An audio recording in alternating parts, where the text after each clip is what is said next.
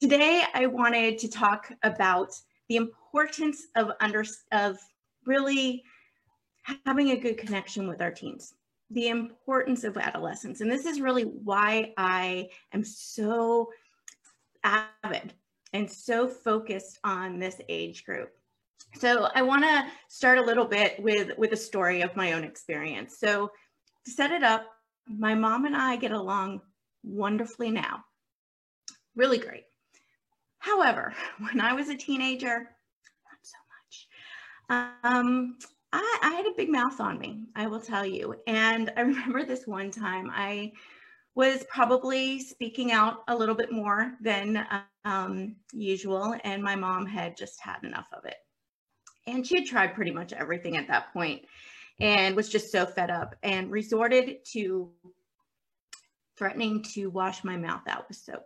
I don't know if anyone of you have ever tried this, but this was the first time she had tried it, and she dragged me to our little bathroom downstairs, the little guest bath downstairs, and was just really angry. And we were locking eyes. I was really angry and, annoyed with what she was doing, and we were just not in a good place. And I remember the look of sheer horror on her face when she realized that the only soap we had was soft soap. But as you know, when you get in that situation as a parent, you can't back down. She was in it, and we were already locking and like battle of the wills at this point. So she proceeded to pump the soap into her hand. We locked eyes, and with slight hesitation, she shoved her hand into my mouth. Yeah, I did.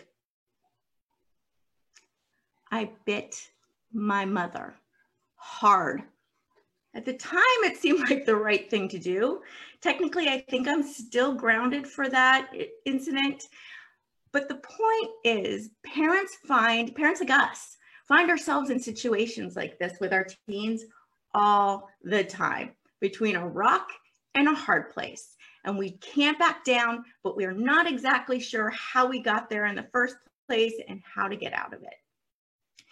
And so I think the interesting thing about that, though, is my mom will tell you at that point that I was pretty much a disrespectful brat. I'm sure she was right. But I will tell you, I remember feeling really misunderstood and a bit unlovable. Like I didn't know what I was doing wrong. And I didn't know how to be heard.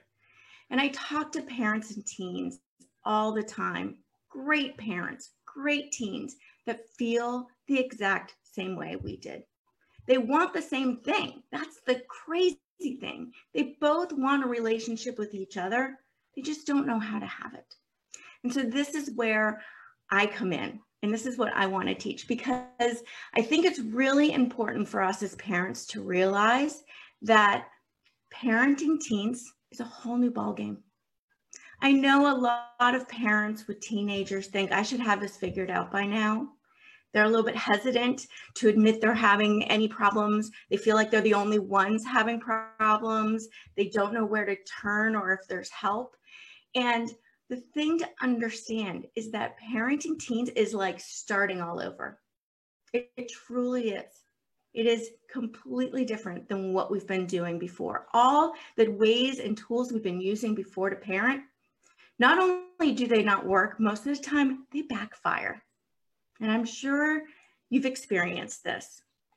And so thinking about it, at this point, teens are learning very different skills. When they're little, we're teaching them to talk and to walk and to eat and to do like the basics. Now our kids have all that down. Now they're learning problem solving, critical thinking, emotion regulation, negotiation. They're developing their own self-identity separate from us. They're developing their sense of self-worth. They're developing their mindset, their belief systems. These are big things. And here's what I want to make really clear is that during adolescence, our brain is actually going through an enormous growth spurt. Our brain is more malleable than it has ever been and will ever be again. This is called heightened neuroplasticity. And what that means is when we're infants, our brains grow tremendously in size. When we're teens, our brains grow tremendously in density. We're creating these neural pathways, these neural connections by learning. This is called blossoming. And the more we learn and the more we strengthen those connections, the denser our brain gets and the stronger those connections get. And the connections, what we don't do, those connections start to weaken and eventually they get pruned. And by the time we reach about mid-20s, late 20s, our brain is done with this big spurt of growth. And although we can continue to learn more and develop more connections, it will never be as vibrant as it was when we're teens. So what does that mean to us as parents? During adolescence is the time that they are developing their lifetime habits, their lifetime belief systems about themselves, about the world, their just understanding and skills and talents.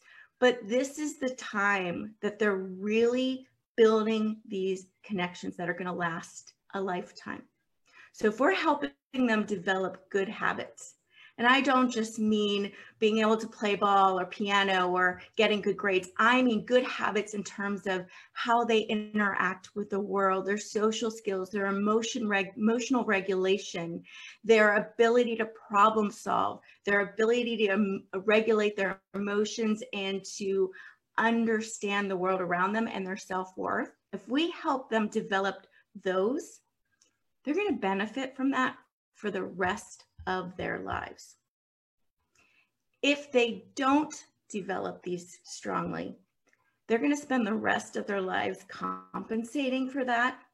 So I don't know about how many of you feel this, but a lot of us struggle with self-worth, our self-esteem, our belief in ourselves, our mindset. And I don't blame our parents for that at all, because we didn't know a lot then. In the past 30 or so years, the amount of information that we now understand about how the brain works and the teen brain works has grown tremendously. So the skills that we have now and the information we have now to educate ourselves and to improve how we parent, we have that now. So we don't have to wing it anymore. We don't. We actually have the information we need to parent more effectively and to help our kids succeed. Hi, this is Dr. Cam. If you like the show so far, you'll love my free guide, 5 Parenting Secrets to Calm the Chaos Today. You can download it at www.askdrcam.com. Now back to our show. Lawrence Steinberg is a predominant psychologist at Temple University. And one of the things he says is by understanding the adolescent mind, how it works, this now can compel us to take advantage of this unique period of time to help our teens. Now that we know how important this time is, and the reason I really want to emphasize this is because I see this so many times, is that parents get really, really frustrated with their teens. They get hurt. I mean, teens shut us out. Teens don't want to spend time with us anymore. They're embarrassed by us. They talk back to us and we don't understand what happened. One day they are lovely and hugging and want to be hanging out with us. And the next day they're behind a slammed shut door and want nothing to do with us. And every interaction we have with them seems to turn into like these arguments and fights and frustration. And we just want to go home and cry because we want to have a good relationship with them. We just don't know how to reach them. And it feels like they don't want to have a relationship with us. And the crazy thing is they do. They do. I have talked to a lot of teens. And I've done a lot of research with teens, and I have my own teen. And I know without a doubt they desire a relationship with you. They really, really want it. They want to make you happy. They want you to be proud of them. But a lot of times they just don't know those communication skills. They don't know how to reach you. And the ways that they try don't always work. They don't know a better way. And then they get frustrated. They feel like whatever they're doing is failing. We get in these kind of roles of being critical and trying to fix. Out of the good, like, we want them to become better people. That's our motivation. But it comes across to them as we don't think they can do anything right. They feel like they're just failing. And so they give up. They get mad. They fight back because they're angry and they're hurt and they're frustrated, just like we are. And it's up to us as the parents to change that. We'll talk a little bit about brain development in another one of these series, but the whole point is they don't have the skills yet to regulate those emotions, and they haven't had the experience or even been taught a lot of these skills. We're assuming they just somehow learned. We've got to teach them. We've got to model it to them. I love a great example of this, is of how this works. And I just heard this the other day on podcast, was Denise Herzing. She is a marine mammologist. I believe I said that right. And she works with dolphins. And I loved hearing her story. So she has spent hundreds of thousands of hours hanging out with dolphins, which personally sounds really cool to me.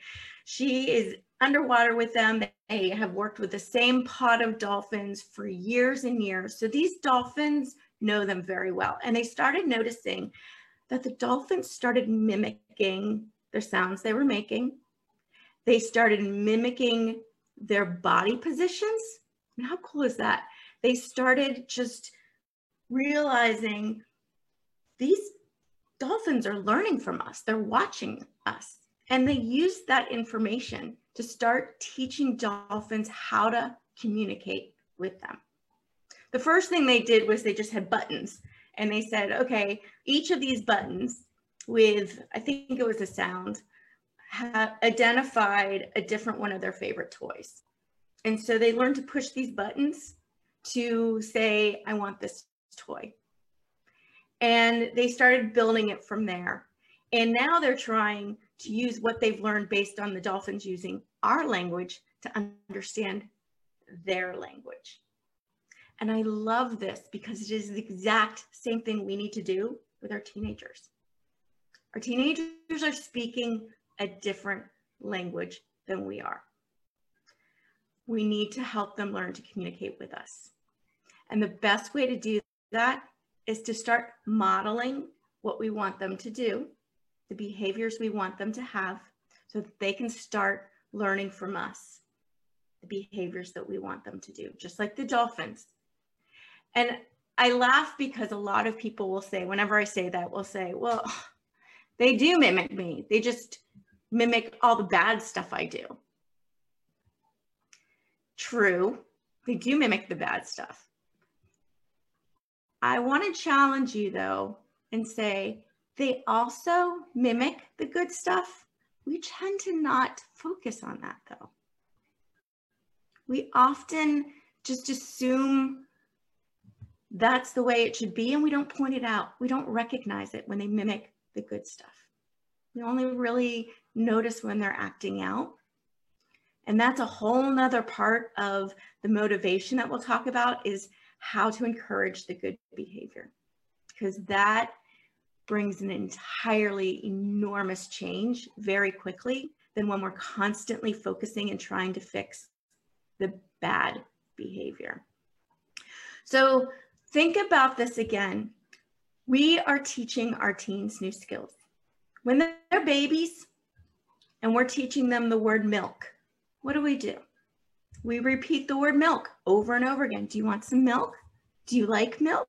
Are you drinking the milk? Here's some milk. Yummy milk. And we're constantly repeating the word milk. And we're patient. We don't expect them to know the word milk because we haven't taught it to them yet. We need to develop that same thinking when it comes to the new skills our teens are learning. They're learning how to think critically. They're learning how to regulate their big emotions. Their emotions are huge when they're teens. If we haven't taught them the skills to manage those correctly, then of course they're gonna act out. They're figuring it out, and that's our natural instinct, right? Fight or flight, they're going natural. So we got to teach them more socially appropriate ways, right? So thinking about, okay, this is like teaching them the word milk. I've got to be patient.